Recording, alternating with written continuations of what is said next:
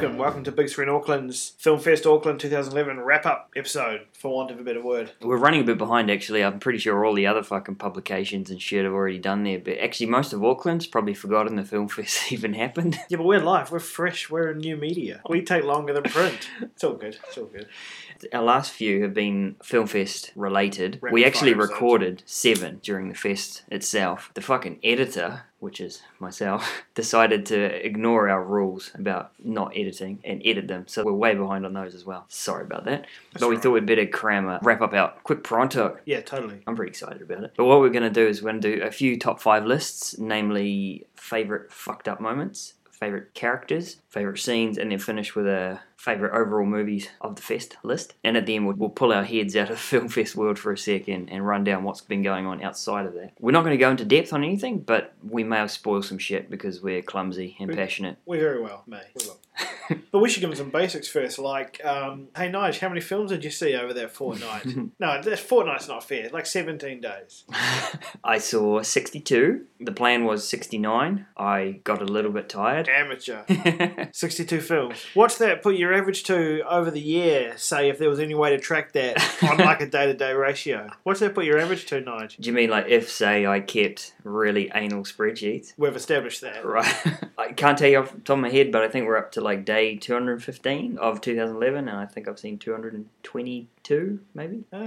Roughly, give or take. That's not bad. That's at least a film a day, right? That means I've got some kind of presence on this thing. Like, I know what I'm talking about. Yeah. Ask anyone. You're the expert, bro, on this podcast. I only saw 32. I know, right? I wonder why I didn't see you there. It was embarrassing. I was too busy watching Sopranos reruns. 32 in 17 days. That's pretty fucking good, man. Abysmal effort. But, I mean, not just What was that. your last year? Last year I was broke, so like 10, 11. Ah, right, yeah. Year before that, I think was my peak at like 22. Ah, So I pushed out by 10 more. But more than that, the lovely Chiaki caught like 11 or 12, I think, in the end. 2 flatmates caught 16 each, I think. 2 friends caught 20 each, just about. Jake caught how many? 30? Yeah. Doug and everyone else obviously caught ridiculous amounts. well, you can listen to their fucking podcast for that. Yeah, exactly. So that's a hell of a lot of films covered. We're really narrowing it down when we talk about top 10s here, so it's going to be quite subjective. I wonder what the crossover will be. That's going to be interesting. We haven't discussed this actually, to lay that out there. This is going in blind for each of us. Actually, now's probably a good time to mention that I planned this episode, planned all my lists, and after I'd spent hours getting all my lists ready, I sprung it on Corey 20 minutes ago. Can you make some top lists? That's alright, man. I had my top movies down to the nth degree, right down to number 32, which I just about revealed now. Do you number 32? My hated film. I might start from the bottom and move up, just every now and then. It was The Woman. It was terrible. It could be my number 62. Anyway, we don't need to elaborate. There you go, that's a little tidbit. You're only going to see the tops. Maybe get one more later on as a treat. Ant would rather we release this after the Wellington Fest, I imagine. That's alright. By the time the cats listen, you know. Anyway, yeah, what a good fest though. Hanging out in the Winter Garden, driving in and out, getting some good city parking. A couple of hiccups through projection faults. A fucking stunning amount, but I think I like what you pointed out earlier, that it's because we're seeing like a year's worth of films in 2 weeks. You notice all this thing and you're like, it's happening every day. But that's because we're seeing so many fucking films. Yeah, you see 4 a day. Yeah, if it happened 3 times a year, you probably wouldn't even notice. But And these are not crisp, packaged, American, itemised film cans coming. These have just been flown from where they were projected in Berlin, you know, or whatever it is. So. And you're also not watching like screening number 57 in the cinema. If you're at the 10:30am of a Captain America, like on a Tuesday, maybe it's the first time that dude's played it, you know? He might stuff it up somewhere. By the time you go to the 9:30pm screening, he's got it down. He knows there's that notch. On week 4? Yeah, on week, exactly. A bit of a click fingers like we're hipsters to the film fest as well. I give it mad props. I fucking loved it. I said to Bill, this is my favourite fortnight of the year. Let's call it a fortnight. I was in heaven. But one of the things I relate heavily with the film fest is fucked up shit. Stuff you don't see, even if you're going to everything during the year at the art houses and the multiplexes. Yeah. Most of the fucked up shit of the year happens during either this or the movie marathon. And it's generally under Ant's banner. True. So I thought we'd run down our top most fucked up things I saw that I enjoyed. And that's including either gore or just what the fucks. You too? Is that how you've done your list? Yeah. That's how I've done my list. I'll race through my 10 to 6 and then I'll announce my number 5. Then you do your 10 to 6 and announce your number 5. Sound good? Yeah, absolutely. The most enjoyable fucked up shit I saw this fest. Number 10, I've got in Gantz. There was a bloodbath in a garage. 10 guys on one, and it was like blood dripping from the ceiling and shit. It was ridiculous. There was like far too much blood. There was no way that could have fit in those people. It was awesome. Nice. Number 9, I've got a kill list. There was a scene with a hammer that I've seen scenes with a hammer before. This was quite the scene. How did they film that? Number 8, I've got I Saw the Devil, the entire thing. I couldn't pick out certain scenes. Once again, smashing his hand with a hammer. One of my favourite scenes was when he was driving that girl and he patted back. He was looking for a pipe behind her seat. It was fantastic. Before it led to the gruesome. Number 7, slip sliding around in the blood in Cold Fish with the half a corpse. Number 6, point blank bow and arrow from 13 Assassins. It wasn't like gory to look at so much, but that's fucked up. I totally enjoyed that. And yeah, now to my number 5. I can't say much about it, unfortunately, but the end of Kill List. The end of Kill List. That was fucked up. You want to run down your 10 to 6 and then announce your number 5? Totally, I've split mine actually. Mine are sort of 5 gore-based fucked up and 5 things I wasn't expecting in films. So I'll give you the 5 I wasn't expecting in films in a rapid fire. More like a what the fuck moment. Yep. The way he ate potatoes in The Turin Horse. That's a what the fuck. The kid with the bike when he has his fight with her in the salon and pricks her with the scissors. Mm-hmm. Nice scene. John C. Reilly going mental in his principal's office in Terry. I wasn't expecting to see that. When she has sex in a pipe at the end of Tiny Furniture. Oh yeah, I've forgotten about That that. shouldn't have happened. And Travis Bickle and Scorsese having a chat in the back of the cab. I'd seen it and totally forgot that happened. That was like a good- brand new surprise for you, like a special So feature. what the fuck is this doing in here? That's how that sneaks in. Number 5, I'll rock Cold Fish. The whole thing, actually, Cold Fish was a bit all over the place. But I did enjoy the Hawaiian shop owner's manic introduction when he first meets them and just talks and talks and talks and leads the way and says the girl's going to live here and you're my business partner. And You're like, what is this film I'm watching? yeah, exactly. Number 4, tiny scene, but in the last circus, he's buried himself in a cave and a deer almost feeds himself to the character. It's very, very strange. Like Bambi, he stands up proud on this top of this mound with his antlers in the sunlight and he collapses into the guy's cave so he can eat him. It's really strange. Moving on. Nice. I've got the Yellow Sea, Mr. Myun, beating his way out of the attack on his lair with that bone. That's absolutely perfect. I've got that as my number 3. That was quite a scene. Yeah, I mean, that film was absolutely chocker with incredible scenes. Yeah. But that one was quite what the fuck. Because you've seen them go at each other with hatchets and knives and there's just cutting and blood everywhere. And then when he gets caught in his boxer shorts in his bed, he's like scrambling for something. Exactly. And he gets a thigh bone. But he still keeps the look on his face as one of not, I need to commit cold-blooded murder, but indignant at being woken up. Like, it's just like quite scornful at having to put up with this when he's in his boxers. The look he's wearing. Oh, here we go. Grab my bone. And he's just squelching dudes' heads and just pounding them over and over again with it. Is it a thigh bone? Yeah, something like that. They had a big cook-up the night before, so it was perfectly propped there to the next. That was my 3, so you go, number 3. A certain scene from I Saw the Devil, there was heaps in it, absolutely. But I recall I liked the greenhouse the first time he catches up with him, I think. That was good. One thing I really loved about that scene was that they were quite unevenly matched. Yeah. They were both cocky as fuck, like, I'm going to win. But it was pretty obvious who was going to win. Yeah, totally. But yeah, it became pretty brutal. That's when you first realise it was like, he's going to catch him, and he's fucking with him. Yeah. We're about to have a different sort of movie here. That was nice. And my number 2, it's back to Cold Fish, obviously. It was, you knew a lot of these were going to be from I Saw the Devil or Cold Fish, the 2 serial killer movies of the fest. I hate sex scenes. I would just rather they just cut sex scenes out. There's one sex scene in the back of a station wagon where he makes the dude have sex with his chick, and the guy's really not playing along. So the dude's pushing his ass, like thrusting his ass to make sure he does it. It's bizarre. That was on my list. I overrode it, but yeah, damn, that was good. I'll go with Hands on the Lawnmower and Hobo with a Shotgun. Oh, I'd forgotten about that too. Hands in the lawnmower. Do you need to describe anything more about that? That does it. That's enough. Where do you think fingers go? That's why you have gore effects. For a film that wasn't trying. Oh, controversial. It snuck in down there. I'll jump to my number 1. It's from Hobo with a Shotgun. Prying the manhole open with her exposed arm bone.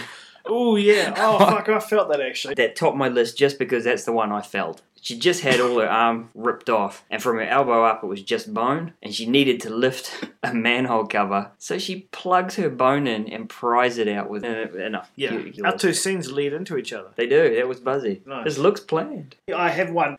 It was the year of the truncated endings. Just both. That's a great answer. Both Martha, Marcy May, Marlene, and Meeks Cutoff come to mind. Potentially terrible things going to happen. Take Shelter, Guy and Madeline on a park bench. If I went through my list, I can probably list 15. Yeah, it was totally the year of it. Exactly. Yeah, good call. The twist was, it's credits now. And it's probably going to go like, never mind. Yeah. That was about what the fuck. Good list. And you got some special mentions. There are a couple that I really wanted to fit in my list, but couldn't. A piece of gore I've never seen before. In The Last Circus, he was in the movie theatre talking. This is why this needs to go in this. There's a guy talking in the movie theatre. Someone got up to tell him to shut the fuck up. He grabbed his hand, like by the top of his 4 fingers, and bent his hand back so far, his palm snapped in the middle. And blood came out the middle of his palm. Oh, awesome. It was the most original spurt of blood I'd ever seen. I wanted to chuck in, once again from Hobo, hacksawing her neck. Fuck, that looked real. Yeah, that was really good looking. Did they just sacrifice an actress for that shot, or what was that? Maybe she was the world's thinnest necked actress and they had like a cow wrapped around her. I was very, very impressed. Yeah. And back to Bizarre What the Fuck. A special shout out to, in the Animation Now collection, they had a Japanese short called In a Pig's Eye that was fat Japanese people doing weird things, like a dude covered in really thin sliced ham and someone would peel them off and then slap them back on. And you're just watching like 10 minutes of scenes of what the fuck. Radical.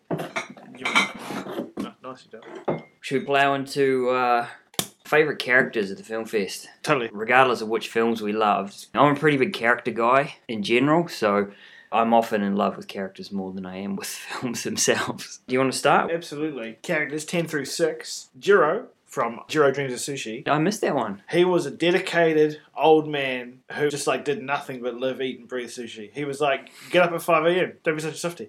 Every real man gets up at 5 a.m. Go to work till 7 p.m. Don't be such a girl, work till 7. What's wrong with you? Don't watch TV, dedicate your life to your job, sort of shit. Nice. He's an impressive old man. Sounds cool. Lots of laughter in the theatre. Enough at little parts, but yeah, no, it was... You were digging him. I was digging him.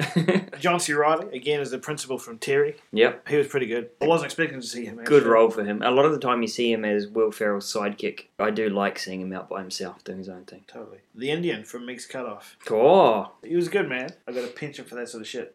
And then I'll throw Max Schreck as a Nosferatu from Nosferatu. That was real good seeing that. How did he have such bulgy eyes all the time? Back in 1922, how did they make him not blink? Yeah, man, that was just... he just locked himself into rigor mortis and acted. And, like, nobody had thought to do it back then. And, you know, you watch Citizen Kane and admire a crane shot. That was, like, the first time someone decided to act almost. Like, he was like, oh, I'm going to be a monster. I should go crazy on my shit. And it worked. He was unique. Number 6. Coldfish, the Hawaiian store owner. Right. What's his name? I totally can't remember. Yeah, I've totally forgotten as well. We haven't prepared these lists too well. We're just so passionate about it. Absolutely. I know who you mean. If they've seen it, they'll know who you mean. If you haven't seen it, go and see Coldfish, the Hawaiian fish store owner. He was radical. And number 5 is You're Blowing My Mind. That dude from Meeks Cutoff. The leader of the good guys, so to speak. Yeah? The leader of the What's struck you rational... about him? Just like rational and had his head screwed on and shit. Played a sort of second fiddle part. Nice. I was rooting for him and all he was about. Yeah. Cool. Number 10, I've got John C. Reilly from Terry. It's just a unique creation, I thought. As the school headmaster, trying to get on with the kids. He didn't seem to do any other work. He just seemed to deal with the troubled kids. It's perfect award, actually, because you needed to give that guy something, even though he's such a small part of that film. Needs to be rewarded. Yeah. Top 10 characters is the way to do it. Yeah, exactly. Number 9, I had John Hawkes as Patrick in Martha, Marcy May, Marlene. I loved his speech and the little song he did. They actually stopped while he did a full acoustic number that I've got to try and download. Yeah. He was magical. As magical as he was in Winter's Bone as Teardrop, but a completely different character. So, big ups to him. Number 8, I've actually got the Troll Hunter. The actual, I don't know his name, the guy who was the hunter in that Troll movie, the Troll Hunter. Yeah. I loved his gruffness and the way he straight-faced did everything. And he even had lots of one-liners, like when they brought that Muslim girl on. Yeah. Muslims are okay, right? He's like, I don't know. We'll see what happens. Exactly. Number 7, I've got the main person from Tabloid, the documentary. Oh, yeah. She was 90% of the screen time. speaking to the camera. She was fucking fantastic. So American. Big bulgy eyes. She was doing Korean impressions. She was doing all sorts of stuff, telling her own story, making a fucking dick of herself. She was wonderful.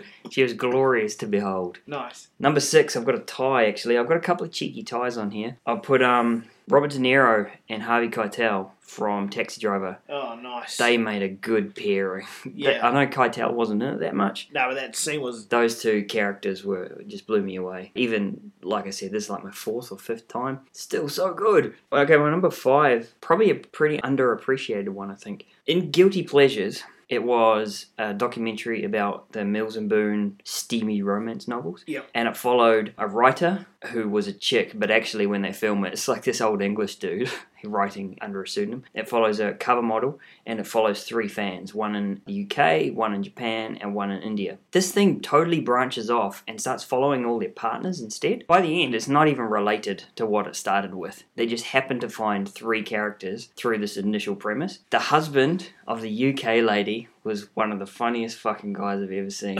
He was like a Carl Pilkington. Wow. But a real one. Is that why she reads... Corey thinks Carl Pilkington's not real. Is that why she reads Mills and Boon? Maybe, to cover up for him. And it's funny, they're interviewing him as like a mocking her, like, your wife reads Mills and Boon. How do you feel about that? And he's answering, but he's way weirder than she is. He's my number 5. Nice. Don't know his name. My number 4 was, yes, Hunter from Troll Hunter. Oh, nice. He was stunner. Really good character. Yeah, super cool. So straight-faced. Yeah. He first runs out of that forest. Like, he ignores him the entire film, and then the first time you see any animation from him. Trolls! Did he say trolls? Yeah, that was real good. I thought I was doing Why, well. how do they not know? Of course he said trolls. They're in a film called Troll Hunter. Come on. Yeah. There's no maybes. He was a unique character, and I think a lot of these, if you were to list all those found footage things like Cloverfield, Blair Witch, Paranormal Activity, one of the biggest flaws is the characters always suck. They're all whiny because it's the only way to be on tape. Yeah, this guy, he was genius. They've tried to have like great white hunters before in films. The one in Jurassic Park was pathetically bad, I always thought. If they put him in Jurassic Park, it would have been awesome. If they remake it, which they will, he could be in it. True, they will. My number 4 is a cop-out. It's the Hawaiian fish store owner from Cold Fish. Nice. He's too good to pass up. He's scary, he's hilarious, he's like a grown child, but he's freaky as fuck. Yeah, amazing. When he first leers at her, when he sends him back to the office and says, "You stay," and he just paws all over her, and it's so fucking weird. Number 3, I got Patrick Hawkes, Martha Marcy May Marlene. It's quite high. Yeah. That scene when they get caught and the... And he's just like, "Hey man, we're not doing anything. We're leaving," you know, whatever. But he does that death is love speech, and you nearly buy into it. You can see how the characters buy into it as like a cult leader, because he doesn't come over like a freak. He just talks in nice words and nice tones and convinces you around. Exactly. But then you see by the end of it, 1, he's having sex with the girls when they rock in, but 2, like, how fast does he get in that bathroom by manipulating one of the others to pretend to be? Like, when he does in that bathroom, it's literally fucking like, she's been in there for seconds, and then like, yeah, man. He had control over that house. When you watch the start of it and she runs, and you're thinking, did she need to run at all? You know, was she ever free to go? And then by the time you see the end of it, it's like she just got away. Good point. For number 3, I've got another cheeky double. It's the parents from Submarine. Oh, nice. I really love the dad, that Aussie dude. He just had so many good lines. But I got to chuck it in as a duo because Sally Hawkins delivering the what she did in the back of the van was just perfection. Those two were so fucking funny. I would have been as screwed up as that kid if I'd had those two parents. Yeah, absolutely. Fucked in the head. That kid was good. He nearly made this list. My number 2, I've got Mr. Mewen and his whole story in the LOC, as well as a special mention to the guy we follow as well, who was pretty good.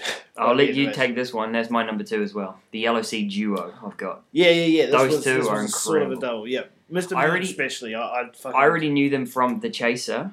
They play the main 2 in The Chaser as well. Completely different characters. And they were both brilliant in that as well. It's those 2 actors who I'd never seen before, acting as a duo again, totally different and totally lovable again. Like, I couldn't tell who to root for. Yeah. Sorry, I said I'll let you take it and then talked over it. No, that was the gist of it, man. I was going to say, every scene on that film that I loved was one of them being awesome. Yeah. That's how that film went. It was scenes strung together with those 2. And they never really met again after the middle. You know what I mean? Do they ever meet again? Myun's dealing with his own shit. And next time Gunam comes back in contact, he's crashing that van. Yeah, they split apart for the whole film. Pretty much. Until it's the big... But when you get scenes, like you said earlier, about Gunam like eating all the time, and you've got Mr. Myun, for example, when he's in the airport on the phone to that dude, yeah, it's like, the fuck's wrong with this guy? He's so Hello? funny. What the... Yeah, exactly. Is your boss retarded? Incredible duo. But that's my number 2 as well. So I'll let's rock see your straight number to my number 1. 1. I give it to Martha. And Martha made my lead. Martha? Yeah. Not only was I smitten, I thought she was incredible. When she was in the camp as well, how the sort of nature she showed, the side of her she showed, all lovely and soft and friendly, to how she reacted with her sister, and then again when she was alone with the guy. Yeah, yeah. And then when she was fucking wigging out. Were you as big a fan of the Olsen twins as you were of their little sister? That's not funny. Oh, sorry. I used to watch Full House and they were terrible in it. She didn't make my list at all, but I'll go with that. She was really fucking good. Yeah. And apparently she's got a few more stunners coming up. Like, she filmed like 3 stunners in a row. So I'm looking forward to getting to know Elizabeth Olsen. Right, let's hear it. Martha. My number 1, can't join in, was the duo from Kill List. Oh, yeah. The 2 buddies, one from England, one from Ireland. Just the dialogue and the way they reacted. I really believe they were good mates. And I'm told that it was largely improvised, but they were just so fucking funny. And such good buddies. They work together on screen well for me. Yeah.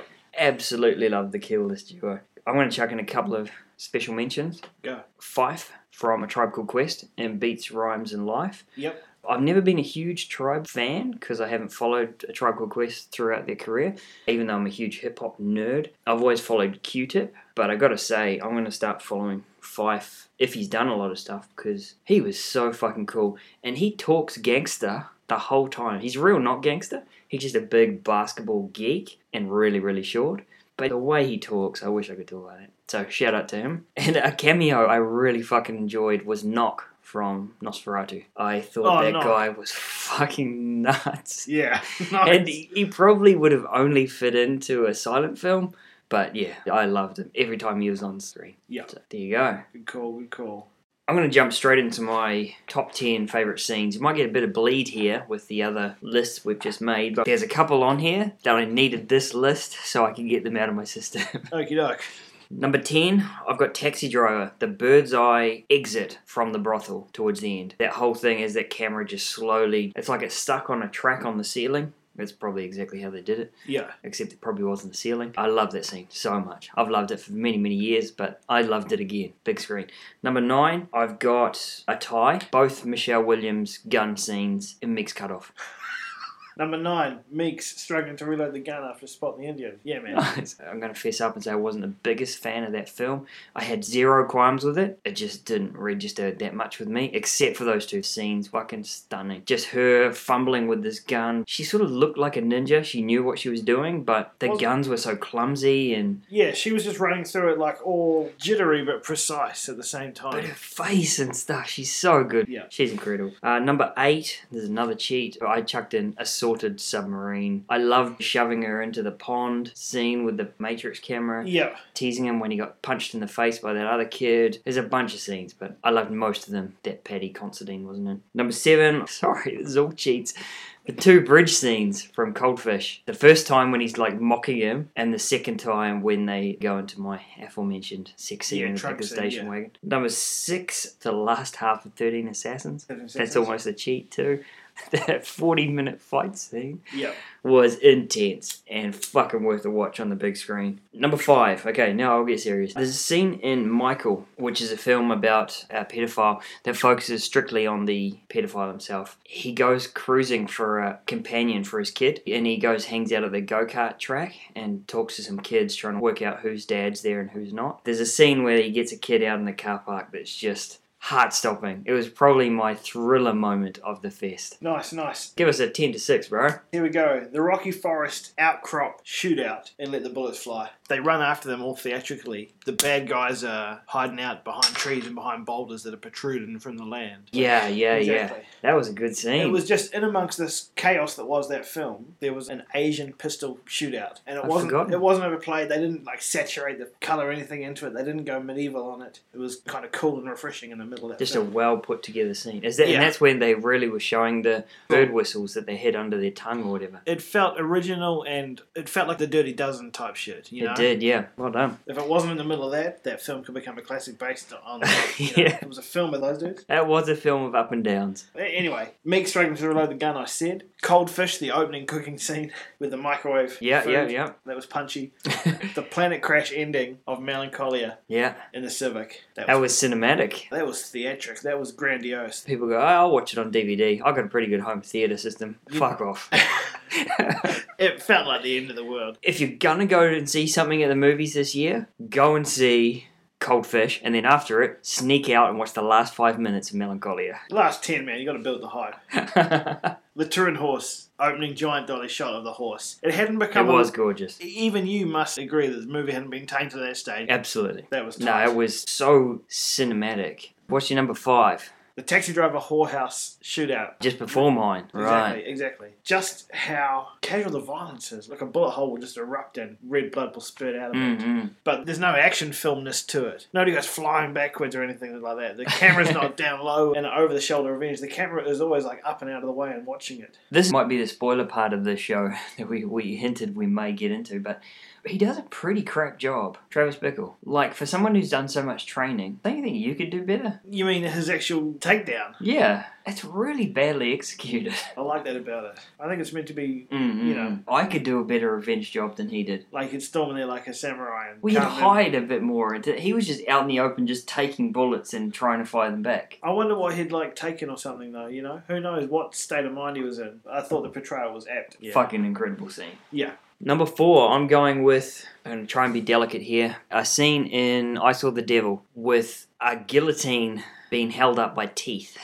That was absolutely fantastic, where he gets family over to watch. It's so Well mean. put, bro. I adored that scene and him struggling, and you almost could see it on his face like, I want to actually make this. You think you've got me, but I'm going to make this. Yeah. That's my number 4. Yeah, I've got when the film changes, when the film turns in 13 Assassins, and the way I've written it is moving walls and fire. It's a trap. It's a trap. On that first initial explosion, the film turns from road story, background story, training story, group coming together story, instantly to fight. Start raining down the pain. The set erupts into those wooden walls that came flying across. Look like they weighed a ton. Incredible. Yeah, it was real good. Go. I knew I was going to love this before I went in, but Michael Shannon's Lions Club meltdown. The town thinks Michael Shannon's been going slowly crazy for a little while, and then halfway through the movie, he's forced into a social dinner with the community at the Lions Club, and he loses his shit, and it's a fucking tour de force, acting masterclass. I love that guy. Absolutely. That's number 2 for me. I've got the fire and brimstone apocalyptic speech at the luncheon club with the Lions. And he fights with his mate. He's down on the floor. He does that kick to the knee. And he gets up all pissed off and shit and like raises his hands in the air. The end of the world is nigh. There was a storm coming like nothing you have ever seen before.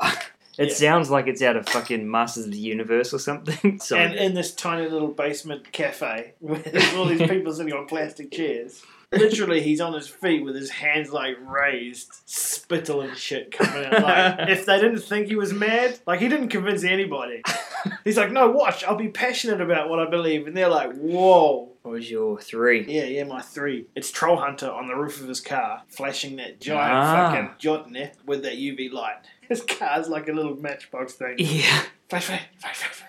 Like, that's his weapon against this huge This troll. Giant size troll. Yeah. Like, his Jeep is not as big as that dude's toenail. And, He's sitting on top playing with like a Morse code flashlight.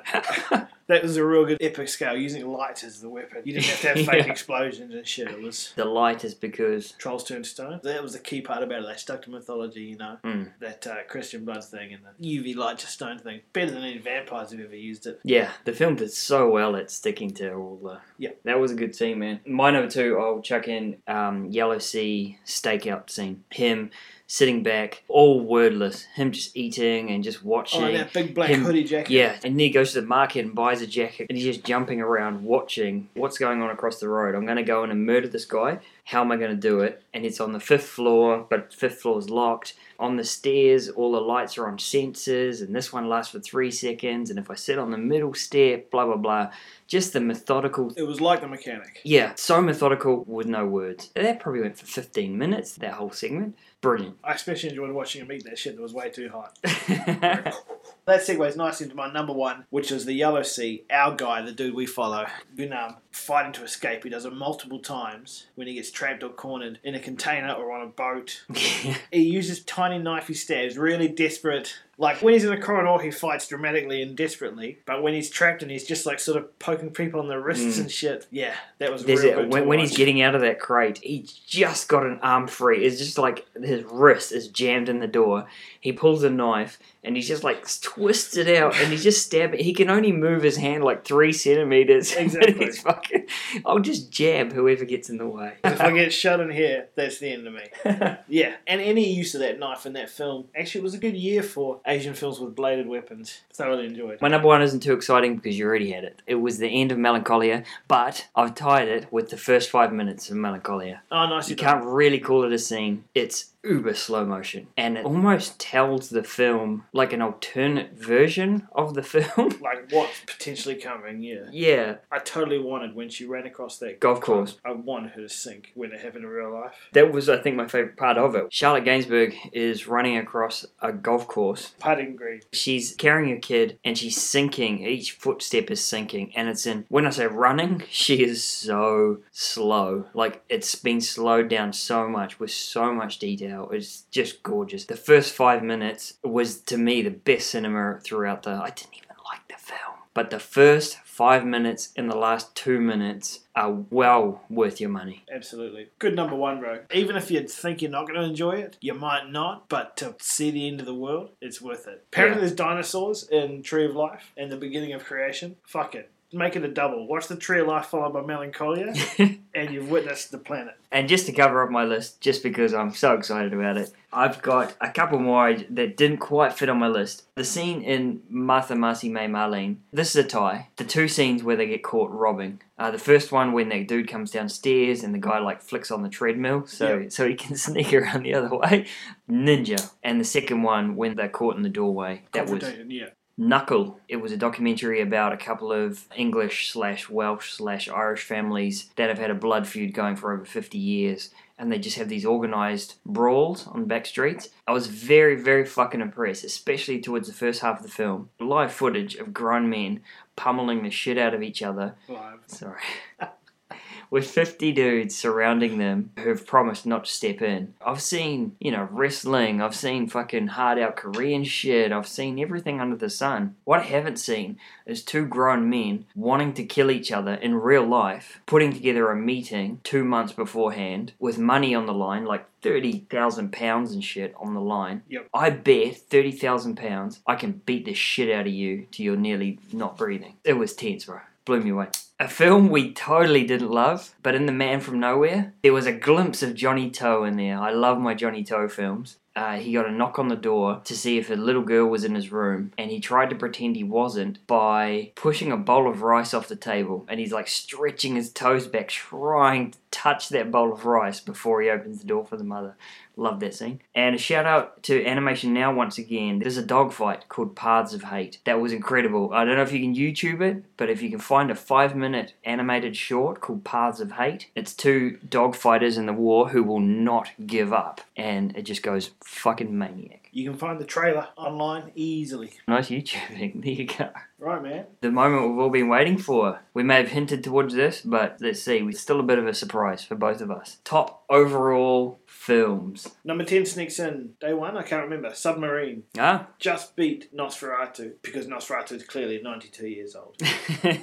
As glorious as it was, it made number 11. Submarine's number 10. Yeah, no, I totally agree. Absolutely loved it. Number 10, it's a bit of a personal one for me, and it might might not be so much of a recommendation, but as a cartoon animator, A Cat in Paris. Mainly, it's on this list because it was my surprise of the fest. It was a kid's film, an hour-long French thing I was going to see because as an animator, I wanted to see what they did with the animation techniques or whatever. Fucking loved it. It was joyous. It had a great story. It's not even really a kid's film. It was about like gangsters chasing a little girl because she witnessed something. Her mother was the police inspector. Their pet cat hung out with the local cat burglar who was a total fucking ninja. What a fucking celebration of film to me. Ring-a-ding. Number 9 for me goes to Coldfish. Yeah. Totally top 10 material. Wacky, crazy, dark, comical, serious. It's another one you can't go, oh, it's like... Yeah. Yeah, it's not like Like anything. No. Number 9, I'm chucking in Tabloid. Jake, you've probably heard on earlier episodes, was trying to con me into being an Errol Morris fan. Like, fuck Michael Moore, fuck Morgan Spurlock, you know, these documentarians who think they're all that. Ain't shit. Yeah. Errol Morris. Errol Morris is the way to go. I chose out Fog of War and Thin Blue Line. Both pretty good. However, I wasn't sold. I'm not like, wow, he is the best ever. Until. Tabloid won me over. This was real glossy entertainment. It was fucking hilarious. Premise is, beauty queen or something, beauty pageant winner, is engaged to a Mormon dude. One day, he up and just leaves. He's gone. He's disappeared. She doesn't know what's happened. She hires private investigators.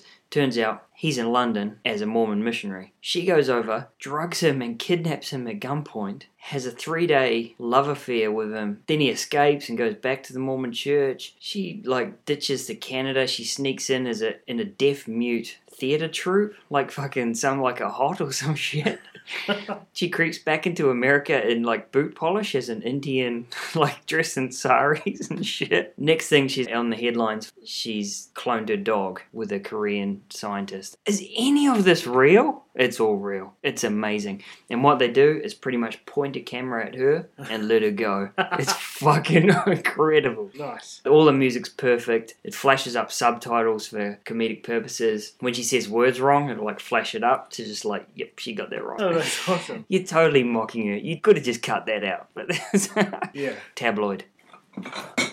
Number 8. I give it to Taxi Driver, actually. At the last minute, I broke my rule, and I dropped in the classic. I was like, where would it go, hypothetically, if it was in there? I liked it more than that. I liked it more than that. Ranking your festival experience. I'm with you, bro. Yeah, exactly. Well, that's why I gave Nosferatu as well. And Nosferatu, the only reason it's an 11, I'll clearly say, is because it had an orchestra. And the evening itself makes a big difference. Taxi Driver was a great screening, man. At the Civic, hadn't seen it in a long time. It was the number 1 too. Had forgotten most of it. It was our first, I mean. Yeah, it was. I think you said it well on our first discussion we had, that it's such a great way to move into the festival. It gets you into festival mode, coming out of Harry Potter 7B or whatever. Yeah. Number 8, I'm feeling a little alone on this, but Tyrannosaur, I've heard some not so good things about. I don't care, I really loved it. Social realism thing, Peter Mullen, who most people will probably know from My Name is Joe. Some others might know him as Yaxley from Harry Potter. He acts as a violent drunk. At first it's a bit cartoony. He snaps into anger really quickly and then snaps out of it and becomes apologetic really quickly. But the story picks up really quickly when he's hiding out in a Salvation Army store and he meets the lady who runs that shop, the only lady that runs that shop, who, if anyone watches Peep Show, it's Soph, the main girl of Peep Show. And she fucking puts in an effort, man. And it's about both of them are from violent backgrounds and how they get on with each other. There's a kid next door who he doesn't get on with his dad. She's got an abusive husband who's Eddie Marzan. If anyone has seen Disappearance of Alice Creed, he's the freaky dude. He's got an awesome smile in this, an evil, evil smile. Great film, rugged as fuck. I imagine you disagree with me for my number 7. I'm giving it to Melancholia. No, look, the first 5 and the last 2, I'm totally with you. It's 7 minutes of bliss I had. I did enjoy the whole thing. Not many films give me 7 minutes of bliss. I really, really enjoyed it. The wedding dragged a bit, and the first part of opening 2 dragged a bit, but I think I needed that, considering it was bookended by the destruction of the world. Yeah. So, I forgive it what little flaws it had, and I enjoyed it immensely. All the parts. Even Kiefer's role and arc and stuff like that. Her wigging out during the wedding. The wedding was pretty good to watch as well. Pretty enjoyable. Pretty car crashy. Not typical Lars von Trier stuff, but the rest of it combined puts it at 7 easy. Now I've had time to reflect on it. I like it as little as I did then. However, I've realised it's totally a personal thing because I'm a character guy. And Kirsten Dunst's character was... This feels like a I just want to Kubrick slap film. her and push her off a cliff. And if you're going to have that character in your film, then for me, personally, you need other characters to pull her up. Charlotte Gainsbourg, Kiefer Sutherland, they weren't much better. The only character I adored in it was the mother, played by Charlotte Rampling, I think. So, look, the film is great. I'm sure it is. It must be. Number 7. It's at Corey's number 7. 7, I've got Submarine. Not much more to say about it. I need to watch it again because it just had so many things thrown at the canvas. It was overwhelming, that film. I need to watch it another 5 times and I'm sure it'll still be way up there. Good call. Number 6 is given cleanly to The Troll Hunter. That was thoroughly enjoyable. I'm a big fan of, maybe not so much the Blair Witch, because I watched that in the cinema and I was scared like a little girly man. Cloverfield was good. Fuck, I had some frights in it though. But I like that style. Last Exorcism? Yeah. Paranormal Activity? Are you a fan of that format? No, I'm saying what I suppose is I was a fan of the format in the Blair Witch Project, but the film scared me because I'm a sook. I like the format in Cloverfield and The Last Exorcist, which is why the format didn't put me off at all on this. In fact, I enjoyed it. So the format combined with... So Last Exorcism wasn't as scary as Blair Witch? No. Maybe I had some fries, who knows? Maybe I was extremely tired when I watched it. Quite possibly. Middle of the marathon. It was real good. Troll Hunter. I liked the format. It was well worth it. And that hunter made it all. And the trolls made it all. I love the film as well. It didn't make my list, but I will say it's like a tired format because it's so different than every other genre we watch. You've only got 5 or 6 in the found footage genre, like Blair Witch and Cloverfield. Easily, I think this is the best one. They've used it so well. There were kids there, man. And I think that was alright. Yeah, that was fine. And it was perfectly... As long as they can fucking read subtitles. Yeah, and luckily it was left in the subtitles because that made a big impact as well. I couldn't have handled them being American. I actually enjoyed all the actors in it. Yeah. There wasn't a weak link for me. Number 6, and I might get an empty beer bottle across the table for this, that I'm putting it so low. I'm going Martha Marcy, May Marlene. That'd be interesting to see what your 5 are. Yeah, I'm not even going to say why I didn't like it. It's just that I liked other things more, personally. Hey, that's not bad, man. That beat out 56 films. Yeah, out of 62, this is number 6. That's a pretty good effort. I absolutely loved the way it cut between then and now. It was masterfully done. I imagine it's going to crop up again on this list. So let's move on with your number 5. My number 5 is Meek's Cutoff. That was ticking all my boxes. Even when nothing was happening, even it was just walking down the road with wagons, it was fascinating and beautiful and fascinating. When they were lowering wagons down ropes, when they were negotiating with Indians, when they were scouting for water, when the girls were being worried, when the men were saying, chill out, women, all of that shit. Everything about it. The ending. Good film. Pretty awesome film, yeah. My number 5 is A Separation. This thing was breathless. Before the titles came up, it cracked on with husband and wife in divorce court. She's trying to divorce him, and the judge is just like, no, you both have to agree. And he's like, well, I don't agree, but if she wants to, then whatever. And they're just arguing, and it's like it's improvised. It's argument on top of argument. Anyway, then the titles come up, they go home. Wife's moving out. I'm going to move out for a little while. The Alzheimer's granddad lives with them. You've got to go to work. I won't be here. Let's hire a helper. She comes in. He's trying to organize this. He's yelling across the room. He's yelling to her, go and pack your shit. You, get out. Or you. Oh, you're a new person? Right, you get this much now. It's just constant. The whole movie. It's over 2 hours long, and this thing is exhausting. And the basic premise is, I'm trying not to give too much away, at one stage, the helper, who's already quit, she has to go and do something else. He comes home, granddad is tied to the bed. Like, she had to shoot off. She thought that's the safest thing. It's all awesome because she's like, he's pissed his pants, and she's like, I gotta change him, but God won't let me. I'm not allowed to look at another man. She rings the sin hotline and stuff. Her daughter's like, I won't tell dad, I promise, kind of thing. She changes this old guy. But the guy's just like, fuck off, you're fired. Plus, I know you stole that money out my drawer. She's trying to get in to go, I want to prove my innocence. He's like, fuck off. He pushes her out. The next day, she comes back and they're like, they're suing you. She fell down the stairs and had a miscarriage. And they're trying to prove each other wrong on mere words. It's a courtroom drama based on mere words while this guy is in the most stressful few days of his life and he's trying to build his own court case. Oh man, A Separation. Wow. Check it out, man. It's fucking awesome. Number 4, Take Shelter. Take Shelter. I'll let you do all this. Take Shelter's your number 4 as well? Hi. High five, bro. That peaked the mic out. Echo. I've already gushed on Michael Shannon. You take the rest. Take Shelter was incredible. He was incredible. The dreams would would sneak in seamlessly. You couldn't tell until he wakes up, his dog's ripping his fucking arm off, birds are taking him, the sky's goddamn falling. Man, it was fucking intense.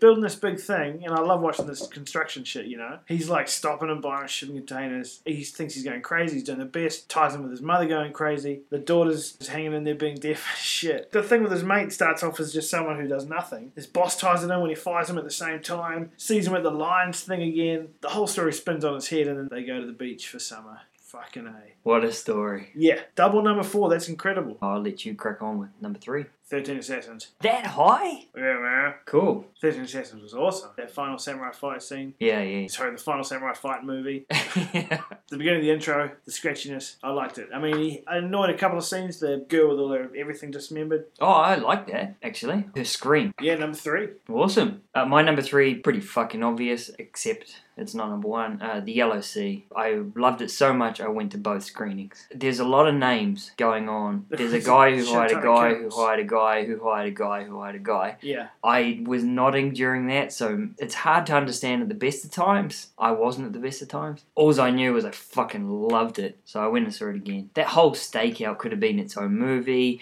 Then it just goes into over-the-top action. Like you said, the Blues Brothers police cars crashing, Mr. Mune going fucking AWOL with a thigh bone and shit. Yeah, what a movie. Korean gangster films, right up there. Yeah, that was my number 2, actually. Number 2 is The Yellow Sea, absolutely. And for all those reasons, it was the Korean gangster film we wanted. From its start on the mahjong tables in Korea, through to the...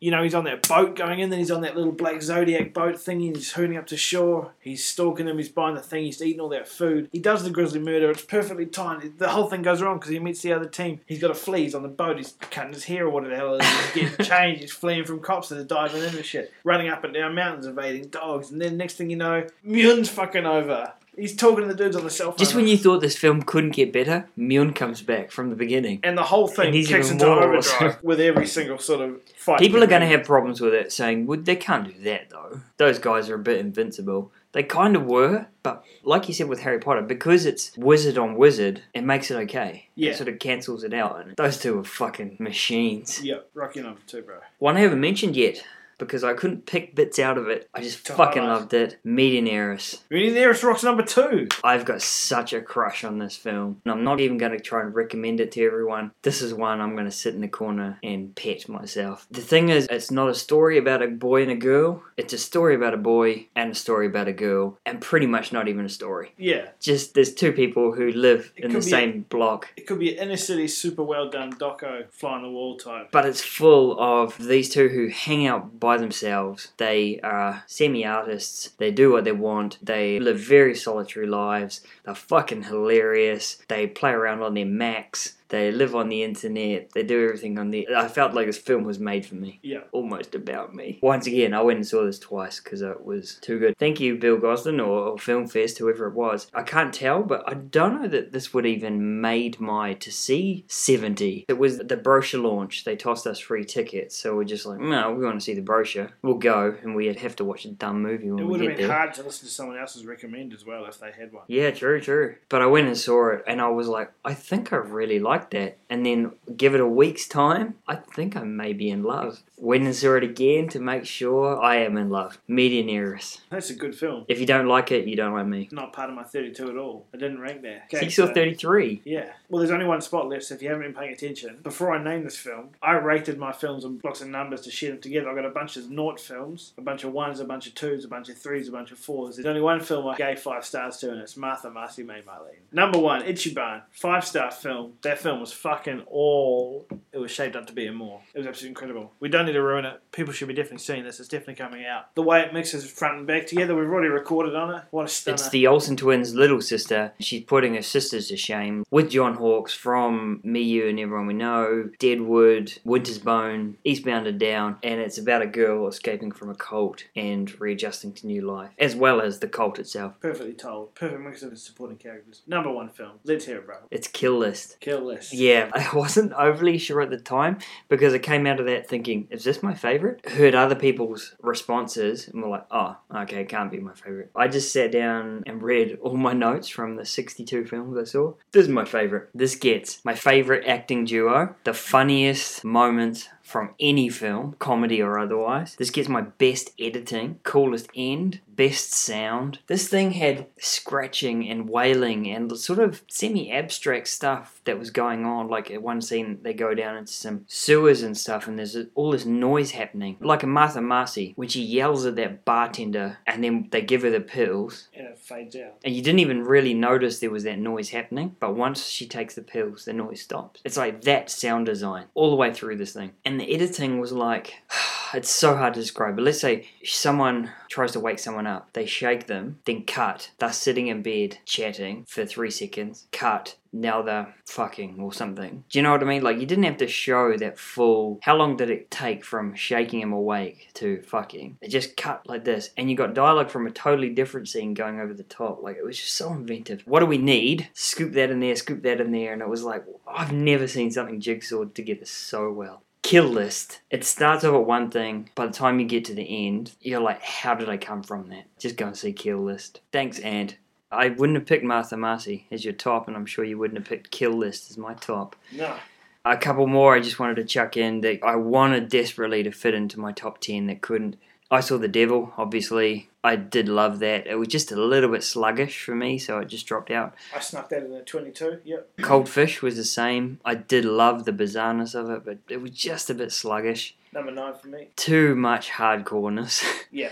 Michael, the pedo one, was very unique. Fucking hell, it was such a brash film. Very much liked it. And The Forgiveness of Blood, which I know you didn't rank highly, but I thought it was... Top 20. Maybe because of the idea more than the film itself, but it was just... I fucking loved every second of it. Just didn't have cool characters. But. Good call. The ones that don't quite sneak into my top 10, I've got Nosferatu just missing out, The Turin Horse just missing out, The Future just missing out, and the French action film Point Blank just missing out. The ones that sneak in the middle are The Sleeping Beauties, Jiro Dreams of Sushi, Terry, I Saw the Devil, and Senna. And the ones that round out the bottom are things like The Giants, The Woman, Attenberg, Winter Vacation, a little bit dull. Winter Vacation, which is bottom 3, I loved it. Who are we kidding? It's so much dry face humour. But definitely down the bottom of mine, I'm going to chuck in Woman. And I'm going to put Senna down there. Not because it's a bad film at all. Half asleep as well. I just had no interest for me. I wasn't even that tired. Passion might fit in there as well. I was keen to see because John Turturro directed it. The Jesus totally bored me to fucking tears. Yeah, so now we're going to have 2 guest stars and their top 10s and so forth. Jake, who you've met earlier, Nigel's going to shoot off and record him while I'm at work. Good man, Nige. And Pat, my flatmate, who I'm sure I've mentioned once or twice, him and his Mrs. Lisa got to 15 films each, I think, over the fest. Good effort. Let's go grab Jake. You might have noticed the acoustics have changed a bit. We're in a concrete bunker. In a library. So basically what we did is we ran through a few top lists. So if you've got a couple of picks for most messed up or bizarre thing you saw on the festival screen, we did gore and just like, really? Yeah. First one that pops to mind, messed up, which I loved, was Last Circus. The dude gets out of hospital after he's been attacked by his girlfriend's actual boyfriend, who's a psychomaniac, and he goes into his whole kind of raw revenge mode, goes feral, strips off naked, runs into the bush, and finds himself in this bizarre little kind of almost like a well or cave or something. He's lying on the ground, hovering about. All of a sudden, a stag comes out of nowhere, falls through the roof onto the floor next to him, and then he eats it raw. It was so messed up, and that gave me the best laugh out loud moment in the festival that I've had. You explained it a lot better than I did.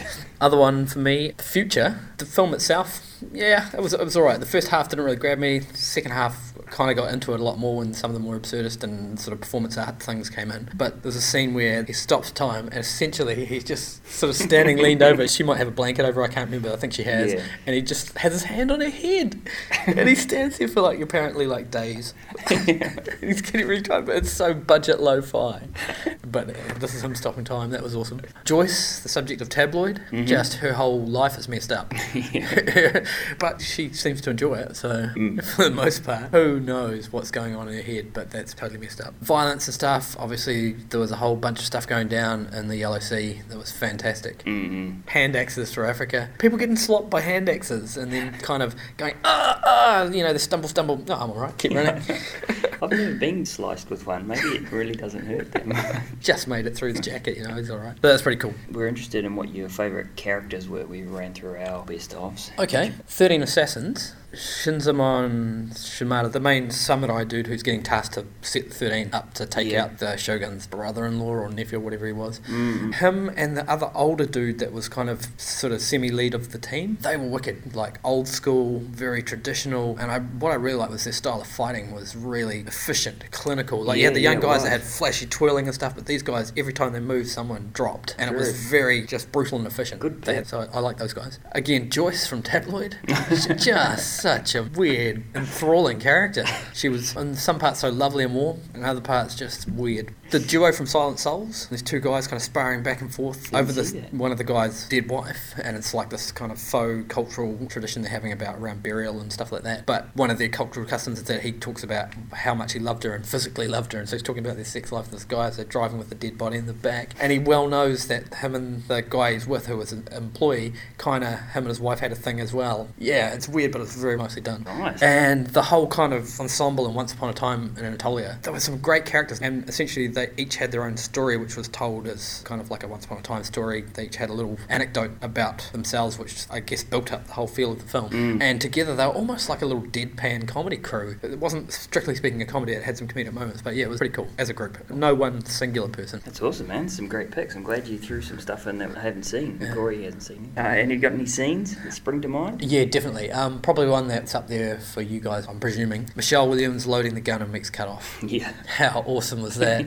Just how long it took. Beautifully filmed, and the process was laborious, and you're just thinking, if this Indian dude comes back, the tribal guy she's toast, the whole lot of them. What are they thinking? What are these guys going to do? Nothing. But it was so well done, so that whole scene was great. Yeah. The entire opening prelude to Melancholia was just an artistic mind mess. It was so good. I tweeted that the price of admission is worth that scene. Yeah, it'd probably be the most cinematic thing I saw out of the whole festival. So beautifully done, effects, sound design, everything was just fantastically orchestrated, and acts as a prophetic prefiguring for the film, and so it sets up everything that's to come as well, so it's a very nice piece. The Yellow Sea, again, good action sequences are great, and like I said, the big action sequence of 13 Assassins was great, but the Yellow Sea, Myun, so not the main character, but the main kind of bad guy, I guess, well, one of the two main bad guys. He has 3 or 4 of these kind of scenes, but the one that sticks in my head was when him and his crew turn up in Korea from whatever part of Chinese border they were in, and they're staying in this kind of gang house sort of thing, and then they get attacked by this rival gang, and he's asleep in his room or whatever, and then he hears all these sounds of death coming outstairs. He's got nothing on him, so he picks up like a used meat bone, goes to town on all these guys until he can finally get a hand axe, because obviously guns aren't available in Korea, and takes out an entire troop, and then tracks down their boss. Can't say I've ever seen that before. It's very biblical. There's that whole Samson with the jaw of an ass or whatever. So, closing thoughts on the fest? Really good. Really, really enjoyed it. I was very tired in the second week, so I had the nods more often than I've ever had. Same, actually. Which was unfortunate because it meant that I didn't quite get as much out of some of the films as I would have liked. Even in something as visceral as The Yellow Sea, I kind of felt myself... I never actually went to sleep. I don't have that issue, but it just doesn't make for nice watching. Yeah. Obviously, there's a few issues with some of the screenings and aspect ratios and all that kind of stuff. I'm lucky I didn't seem to strike many problems with the noise and people talking and all that kind of stuff. But overall, fantastic program. Strong program. Very few kind of duds from my list, and a whole lot of really good stuff. I'm struggling to narrow it down to a top 5. Yeah, just some really good stuff across the board. However, there are some spectacularly standout films, but usually every year there's a film or two, usually one, if I'm lucky, that stands out to me. That's kind of slightly surreal, bizarre thing. You know what I'm talking about. We've discovered a few like the Beaver Trilogy, American Astronaut. They're quirky in a good way, slightly offbeat, weird films you've never heard of, and you're may not ever see again unless you track them down. Those are the two perfect examples that come to mind. Yeah. And there wasn't that this year. That was a little bit disappointing because that's the kind of thing that you hope you're going to stumble upon. But in saying that, it was an incredibly strong run overall. Probably the strongest year that I've had in a while overall. Yeah, so I'm really stoked. Festival guys, thumbs up. Great job. Loving it. Keep it going. Damn well better. You want to run us through from the back? What's your... Okay, I'll do top 5. So from back end, it's really hard to kind of make decisions about what goes in and what doesn't. Martha Marcy May Marlene was a fine for me. On the brochure, I think I had it as kind of halfway down my list. Was probably going to miss out. Heard a couple of people comment, I think this could be alright. There was the kind of the interesting factor of, which I don't know why it was interesting, but of the girl being an Olsen twin sister, which really, I'm not interested in their work, so why would I be interested in hers? Yeah. But another thing to pique my interest, and I'm glad it did. That was a fantastically written, fantastically directed, and fantastically acted film. Really, really got in my head. Very similar kind of tone in some ways, and the way that it got in your head to, say, Keen, Lodge Kerrigan's one, with Damien Lewis, about the guy who was kind of paranoid schizophrenic and had lost his daughter, or you weren't quite sure. Very much like this, it raised a whole bunch of things that may or may not have happened because you couldn't trust her memory, so to a degree. But yeah, just great tension, and really love that. 13 Assassins, best samurai film I've seen on the big screen, or epic action scene I've seen on a big screen in a long time. Shot in a classic mode, which was very un-Mika, beautifully framed, beautifully put together, right from the opening scene of the guy committing harakiri at the start, right through to the massive 40-minute action expose at the end. Really, really well done. Modern influences coming in there, but very held to a very classic line, and the characters I mentioned earlier. Yeah. Melancholia, again, I'm still kind of digesting the thematics of Von Trier's kind of self-therapy, but I really loved it structurally. Visually, one of the most beautiful things to play. Really well put together. I quite like the acting. I really like the mirrored construction of the big party, lots of people, one sister not coping and the other one seeming to kind of hold up and try and hold up for the second set. Very few people, less of a social catastrophe, more of a massive natural catastrophe. The sister who wasn't coping in the social sphere is now coping with the massive end of the world scenario, and the sister who seemed like the strong one before is suddenly the weak one who's not coping. I really enjoyed those kind of aspects. The Silent Souls, that was another out of nowhere little Russian piece, possibly Ukrainian, folktale about these two guys burying this guy's wife in a certain way, like committing her ashes to the water, which is part of their tribal custom, except that it's a made-up tribe and a made-up custom. But they play it, and apparently the film's presented as if it's real. But that's neither here nor there. The actual film itself and the way that it's played out is poetry. Beautifully shot. Same guy that did The Return, Elena, which Elena played this year as well. Not same director, but same cinematographer with the director. So it was beautifully shot and framed, and just the dialogue and the pace and flow of the film was very poetic. It was like slow cinema for beginners, because it was only like 75 minutes, so it was very doable, but it was a nice, slow, contemplative piece. It wasn't even on my radar. Top for me, Meek's Cut Off. Despite the screening being a bit kind of average, again, another slow cinema piece. Kelly Reichardt, Michelle Williams, a group of people on a trail. I love the deconstruction of the Western myth and kind of showing, rather than the big shoot 'em ups and the real drama, massive amounts of drama and tension being leached out of the everyday. The fact that there's no water and they got to find some. The fact that if an axle breaks on your wagon, you're stuffed, unless you can fix it, and everyone has to stop for a day until it can get fixed. When they don't know if they've been led off in the wrong direction, what's going to happen? Again, guns, not everyone has a big 6-shooter. They've got like these Stoke muskets, and they haven't even got decent rifles, but that's probably how it was for the average Joe who didn't have a lot of money.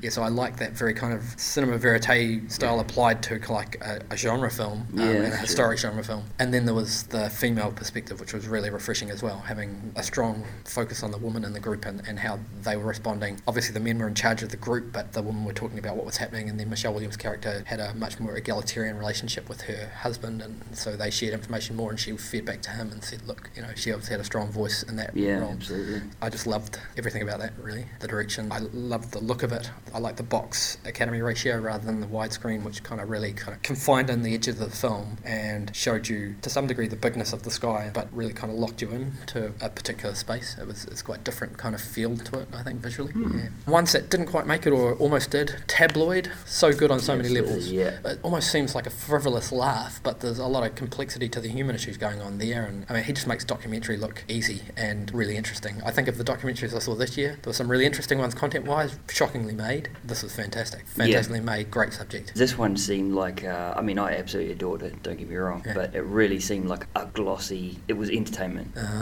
Crowd pleasing. Watch it again outside of the festival. We'll do it. We'll watch it again, and we'll slow down and have a talk afterwards, I reckon. because I think there's more to it. Last Circus, that was my bizarre hit pick more than some of the other horror things going on or what have you. It was like Creepy Clowns horror, channeling Gilliam. It was fantastic, just bizarre. Kid with a Bike, Dardennes film. It's grown on me as it's gone. I thought it was a good solid Dardenne effort, really good. Had a more optimistic ending than a lot of the other stuff, but I really, really enjoyed it actually. Playing out of a restorative justice scenario, and it was excellent, which is not often what happens in their films.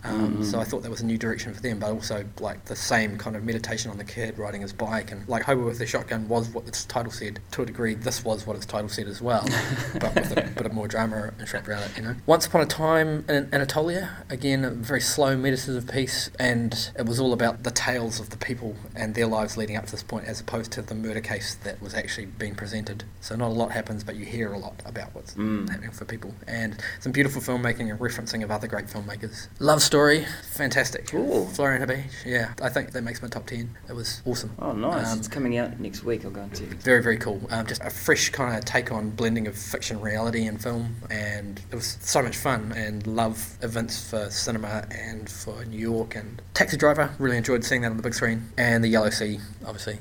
Fantastic, probably the best action film outside of 13 Assassins, whereas 13 Assassins was a classic thing. This was more modern K action, gritty, grimy, gory, Yeah. a lot more comedy.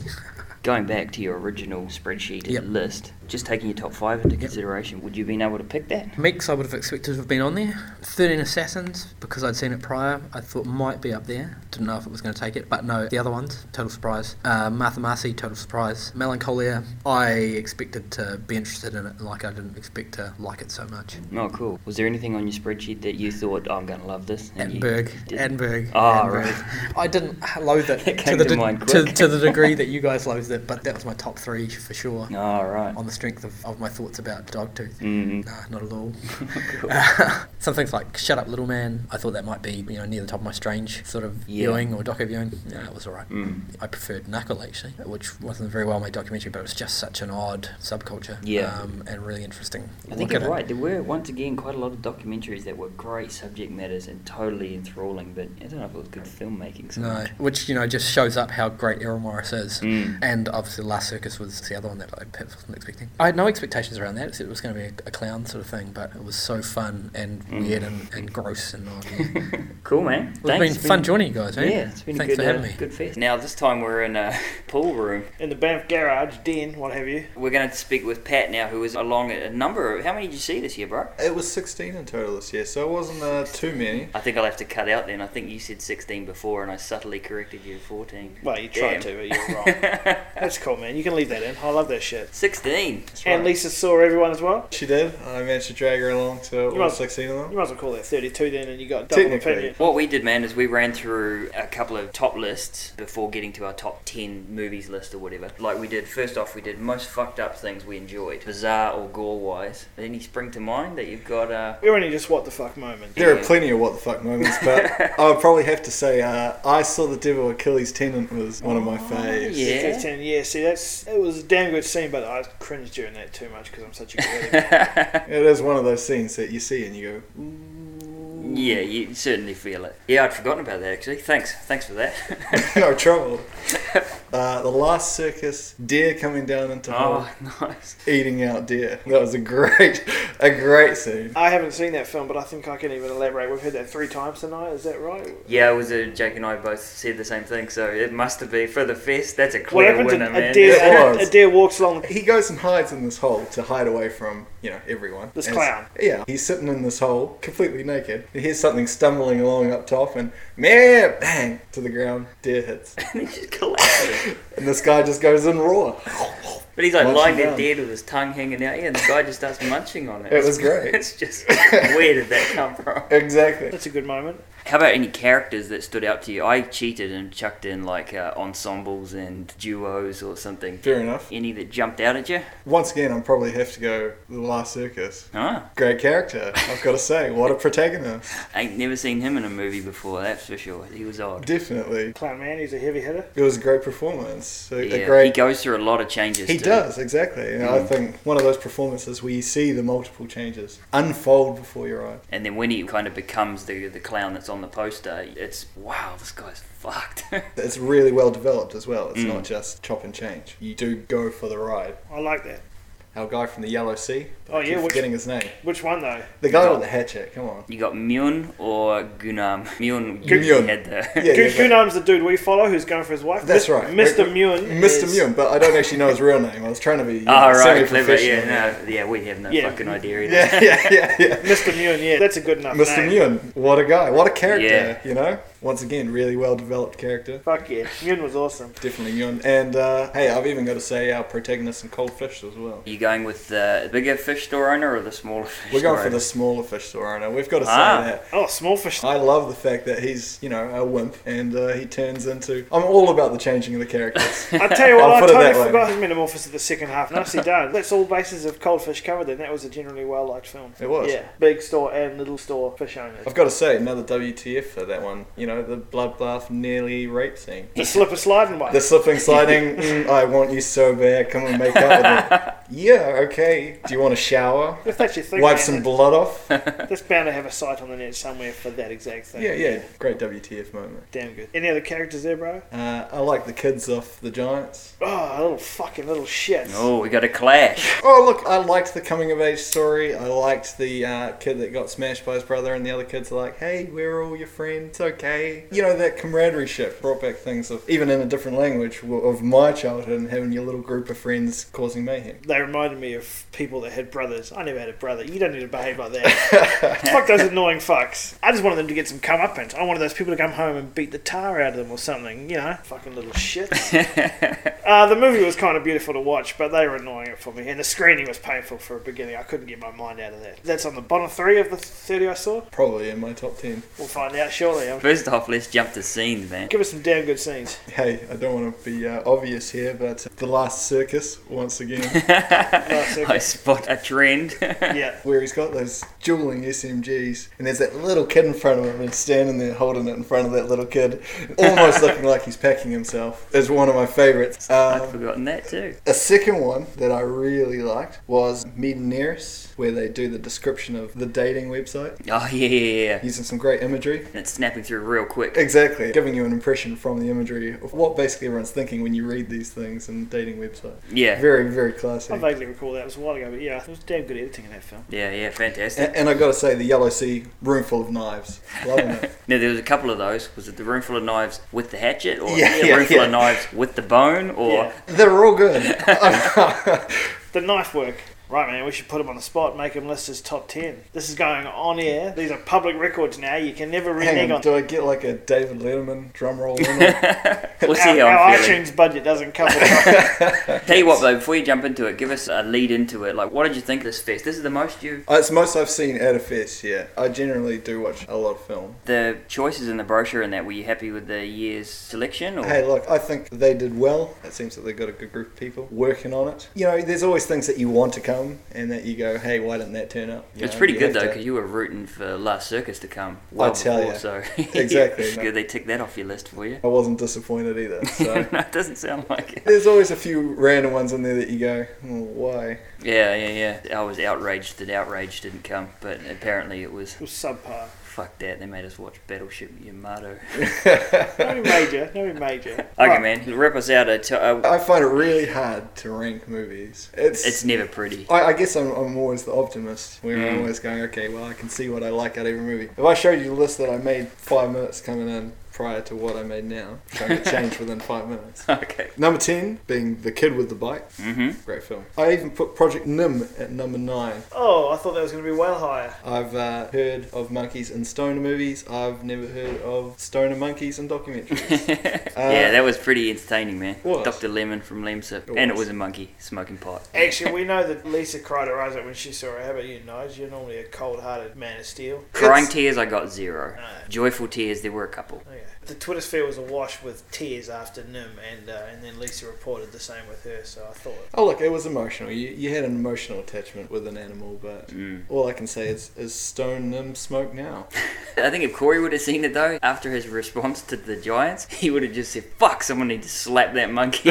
yeah. Was he a naughty little shit, was he? To be fair, he was a monkey. He's a monkey, yeah. What do you really expect? Fair enough. Number 8, I've got The Giants. That's not bad if you liked it more than those. Coming of age story. I was trying to enjoy the film, and then the kids would keep being in it. Yeah. I like that house collapsing in that pond. Well, the Exactly. cornfield scene nearly made it into my top scenes. Good What call. can I say? There were some good scenes in the movie. Absolutely, yeah. Yeah, It's alright, some great yeah. scenes, but regardless, it's only 8. Yeah. 7, 13 Assassins. One more thing. Hang on. Oh, 13 Assassins. Good call. Great samurai film. It wasn't extremely accurate. It didn't portray the immortals correctly. There was enough hiri-kiri and beheadings for my liking.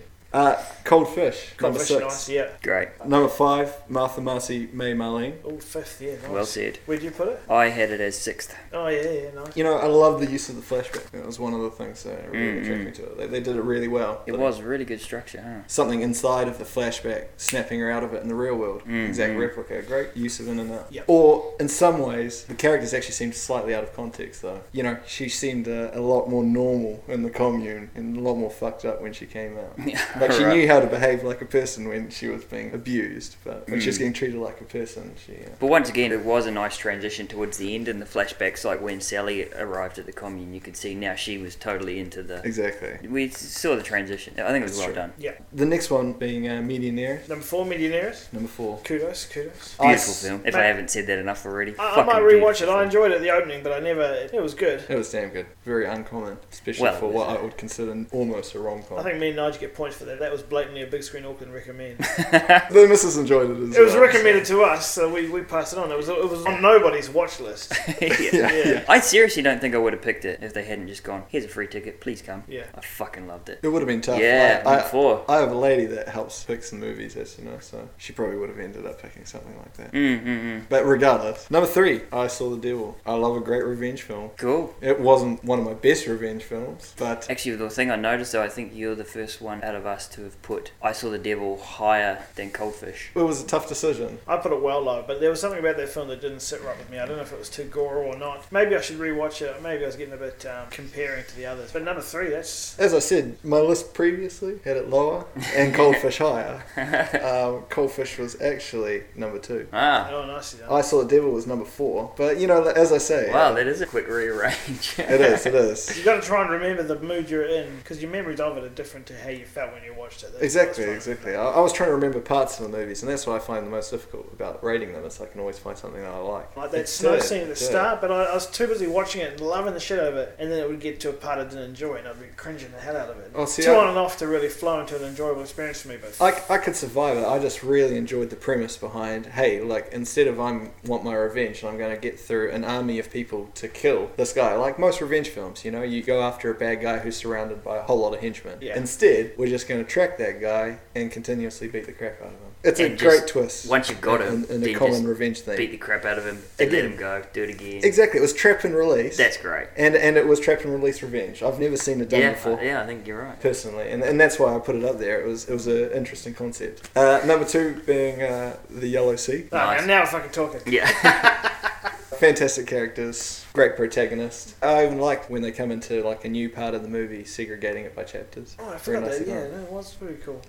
I feel Yeah. bad about putting Cold Fish lower now, especially considering how you get that long wait until the intro and then it finally comes up. You know, It's Kills alright, me, it's alright. kills You said me. that you had it too. People, But anyway, the listeners can average that shit out, and he's thinking, oh, yeah, about 3, 6, 5, 2, 8, yeah. Yeah. You're covered. Number 1. The Last Circus. Oh, Last yeah, of course. Circus, nice. What I can I didn't even say? see that coming somehow. It's something about clowns and another good revenge story. I'll have to watch The Last Circus and Kill List all on one night and see. Yeah. Last Circus, fantastic story. I don't think I've had a chat about it. And the thing I love most about it, man, was the colours. It Yeah. was like uber clown colourful, but then real washed out. That Yeah, really yeah. dried it out. It was really good. I find one of the other coolest things about it, being that it was a non-stop action ride from start to finish. There was always something going on. Oh, was it? Fuck, man. I don't even goddamn see this thing. You're talking about washed out colours and shit, which I love from Three Kings. You're talking about non-stop great. action and stags. Because even the backstory when they're setting him That's up as right, a with the kid, kid. even that was so raced through, and it was circus, then the war war and then Exactly. the military come through. And Exactly. It's like, now you're fighting Pow, for pow, us. pow. Can I get dressed? No, you can't. Here's your machete. Go. It was fantastic. And the movie just carried on. It was like each time the steps would get further and further and further, right up to the final, which was, hey, out there. I think you sold it to me. Really out Was there a there. Madman logo at the start of it? Fucking nearly everything did. I'm going to say yes. Yeah. Fuck it, video was responsible in 6 months. I'm sure I'll be able to rent this bad boy. And there are elements of black comedy throughout the whole thing. Yeah. And, it's right up my insane clown alley, which is different from the insane clown pussy. Bitches. Cool, man. Nice list. Good times. Can't wait for next year where I'm probably going to see a few more. Maybe Fair. take a week off. Yeah, week off's the way to do it. The magical recipe to getting bulk films. Thanks, Pat, for coming in. Or us coming to you, whatever the case may be. This fucking freezing cold garage. Keeps your spirits high. Exactly. Sweet. There was two people's thoughts, as well as our top 10 of everything. I think we covered a fair section of the festival. Martha Marcy May Marlene, clearly top winner. Everybody loved it. No, I'm saying that now. I haven't heard these yet, but I'm confident. What's on? Outside the fest, the world has continued without us. It's finally caught up. Harry Potter's not the only thing out there. Yeah. On in the multiplexes at the moment, there's quite a bit out. There's Captain America, the first Avenger, which we managed to squeeze in as well. Fucking awesome. Turned me around 180 degrees, in my opinion, in 3D. I was on the hate wagon. I'm on the love wagon. Yeah, that's probably the best thing I could say about the film. It really lacked annoyances, and the 3D was used, some of the best. And I'm looking forward to the Avengers now, because I've got faith back in the whole series. Kudos. True. Rise of the Planet of the Apes is on at the moment with James Franco. I don't normally watch trailers. I've seen this, I don't know why, a dozen times. Fuck, it looks good. They have been pushing it in the theatre itself. This is going to be awesome. I'm looking forward to that. The Tempest is playing down at the Academy, which we've also squeezed in. CG, heavy, Helen Mirren, Shakespeare thing. Radically different Shakespeare, I'll call it, yep. Just quickly, I thought it was a bit hit and miss, but it tried so hard, I kind of really dug it. I'm giving it a thoroughly enjoyable. Mm. I'm not sure where that stands on my good scale, but no, I did thoroughly enjoy it. Good. Harry Potter and the Deathly Hallows Part 2 is still on, obviously. Also on at the moment at Rialto is POM Presents The Greatest Movie Ever Sold, which was on at the festival, but we snubbed it.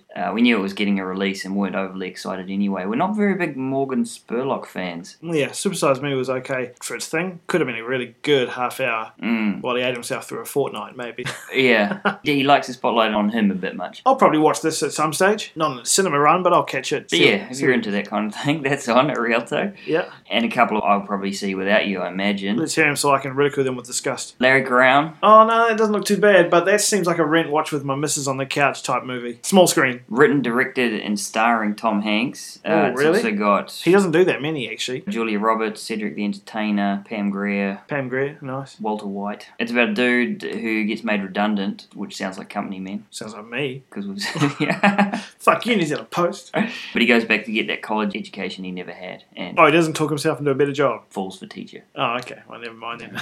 But he's like the old guy in the class, sort of thing. Yeah, totally. It doesn't sound wacky. Looks alright. I'll watch it one day. Horrible Bosses. I will avoid like the plague. Lisa, the flatmate, and her German friend Nadine. Ooh, score points. Watched it and said it was hilarious. Said it was really funny. Said it was hilarious. So I'm not going. Right. It looks like 3 separate stories about 3 terrible bosses and a murder consultant who helps these employees thing. But 1/3 of it looks good. It's Jason Bateman getting Jamie Foxx to help him kill Kevin Spacey. That sounds fantastic. That does sound pretty heavy hitting. Yeah. Now on the other end, you've got Jennifer Aniston. Colin Farrell's in it. He's like got a mean comb over. That looks funny. Don't know whether he'll pull it off, but I don't know. Worth a try. It's a pretty huge cast. You can report back on that. The director's real weird too. He's the guy who made King of Kong and Freakonomics, but he's also been directing on The Office, Community, Parks and Recreation. So I don't know where he. Yeah, okay. Where he sits. I'm giving him some weight then. I'm still avoiding like the plague in the cinema because other people will make me kill myself. Yeah, exactly. And Bridesmaids is still going. Just chuck that out there because I really enjoyed that. Nice. And everyone's giving it love. Nearly. Cars 2 I haven't caught up with yet, and Holy shit, is that still hanging in there? yeah, I'm fucking glad it's still hanging in there because I need to see that it's Pixar. So. Yeah, totally. Yeah. This could be your favourite of the year. And Kung Fu Panda 2, which I also saw by myself, strangely. Corey didn't come to that one. What do you think of it? Really good. Ooh. A lot better than the first one. Okay. Don't know if I'd go darker in that, but it was certainly more story. Like, when you look back, the first one really was a setup, introducing the characters of the dopey, clumsy panda who couldn't do anything right, was really bumbling and annoying. Whereas in this one, he's now a legend kung fu guy. Now they can just get on with it. Oh, okay. And Gary Oldman was this evil peacock who's taking over the city or whatever. He was great. I know you're not a huge fan of voice acting, like, man, voice is a voice is a voice. Gary Oldman's cool though. Yeah, some people people can really lend something to it. Like, say, Drexel. Huh? Seth Rogen's in this, or Michelle Yeoh, or Van Damme. They don't really lend much to it. Oh, fuck no. Danny McBride was in it. He was actually terrible. I love Danny McBride. He can go suck a dick. Oh, really? Making from Your Your Highness? Highness. Fuck Right. Right. I don't know if I could ever watch Eastbound and Down again. Wow. That's some hatred right there. Yeah. He can go suck a dick. Pretty sure he'd say the same to you, so I think it's fair. So that's all what's on at the moment, but also coming up new this week that we give a shit about is Cowboys and Aliens. Ooh, hot John damn. Favreau's new thing with Harrison Ford and Daniel Craig and Sam Rockwell, which is Cowboys and Aliens fighting. Unbeatable combination. You're a lot more excited about this than I. Director of Iron Man, set in the West, Aliens. Mm. Yeah, and it's going to be awesome. I'm actually getting popcorn. I never buy popcorn at the cinema. This is a popcorn film. I'll break that tradition. You didn't have it for Captain America. What about Apes? No, it's got to be huge. One every 2 years gets popcorn. I wouldn't put Cowboys and Aliens above Captain America. Well, certainly not above Apes. Oh, yeah, we'll see. We will see. Apes is going to be good, but it doesn't need popcorn. It's not ludicrous. It's going to be gripping and intense. I'll have to lean forward and watch it. Cowboys and Aliens, I'll have to lean back and let it wash over me. Okay. Horses and explosions and wrist lasers. Baddies with blue guns. Blue guns where it's at. Meanwhile, in the art houses, we've got 3 new ones coming out this week. Love Story from Florian Habicht. We missed at the fest. Bill Gosling called it the Night of Nights. He said Love Story was a love fest. Everyone we know spoken to has loved it, I believe. And as you just heard, it was on Jake's. I'll go drag certain someone to that, not Nigel. Why not? Yeah, I'm looking forward to that. Should be cool. Also on is Incendies, another one from the film fest. It's Fuck yeah. got a general release. A French lady dies and she sends her 2 adult kids in her will to the Middle East to find their brother and father that they didn't know were still kicking or existed. Getting pretty good reviews. So. Yeah, we're definitely going to drop it in. How I Ended This Summer is a Russian 2-man thriller about a couple of sciencey dudes in a polar station in the Arctic Ocean. One's a seasoned veteran, the other's a recent graduate, and they don't get on that well, and things go awry, and it turns into a bit of a scrap. I saw it at the last festival, 2010. Regaled it to me. I'm hooked. Got to go see this. So you'll definitely hear a second review about that. Yeah, I'll go and see that again. Second opinion.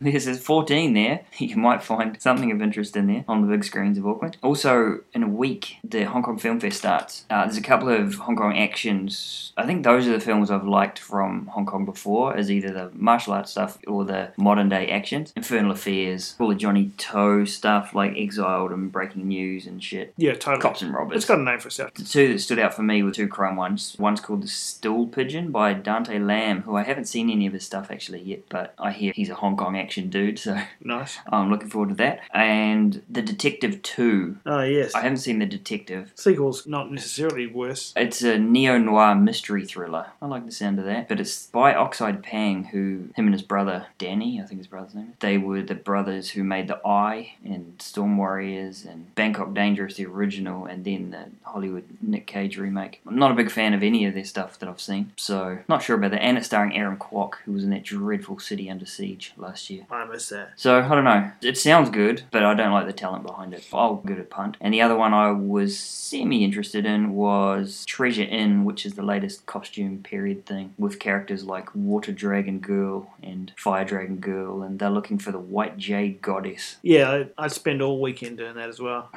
It was a killer. I had to search for high and low. 36 Chambers is getting a big screen screening. Oh, that's right, yeah. Kind of cool. I've seen it. Ann Timpson projected that the Western Springs Quarry years ago. My mates nearly knocked over his $1,000 projector with their rugby ball and got told off. Ooh, naughty boys. I think I saw it with your sister, actually. I believe so. Bruce Lee biopic, if he's your guy, could be interesting. He's not my guy, so I don't care, really. 1+1, about some granddad's house getting demolished and he has to be evicted, and he's sort of explaining to his granddaughter why they run around the city and plant wealth symbol bamboo in cracks to grow. He's a bit of an eco-warrior, and I just got interested in that. But I think I'll pick these pretty randomly. I'm not going to go through the brochure and pencil these in and book schedules. If I happen to catch one at the Hong Kong Film Fest, that'd be kind of cool. We don't get the deals like we did at the New Zealand Film Fest. We should see if our mate that used to run it can recommend us one or not. Who knows? Sure. But it's $16.50 a ticket each. I don't like those prices, really. And stuff like the 36 Chambers of Shaolin is only playing once, and it's 10:30 a.m. on Sunday morning, and we'll see if that happens. Are you in the mood for Hong Kong action films with your mates? You want to have a bit of a drink and go to the cinema and enjoy yourself while church is on? Maybe it's after a night. Like, you claw your way to the cinema, up, we better head Hollywood home movies do first. that. You never go home, you go see a triple feature that's always playing. Like True Romance. What an incredible film. Exactly. All right. Sayonara. Catch you later.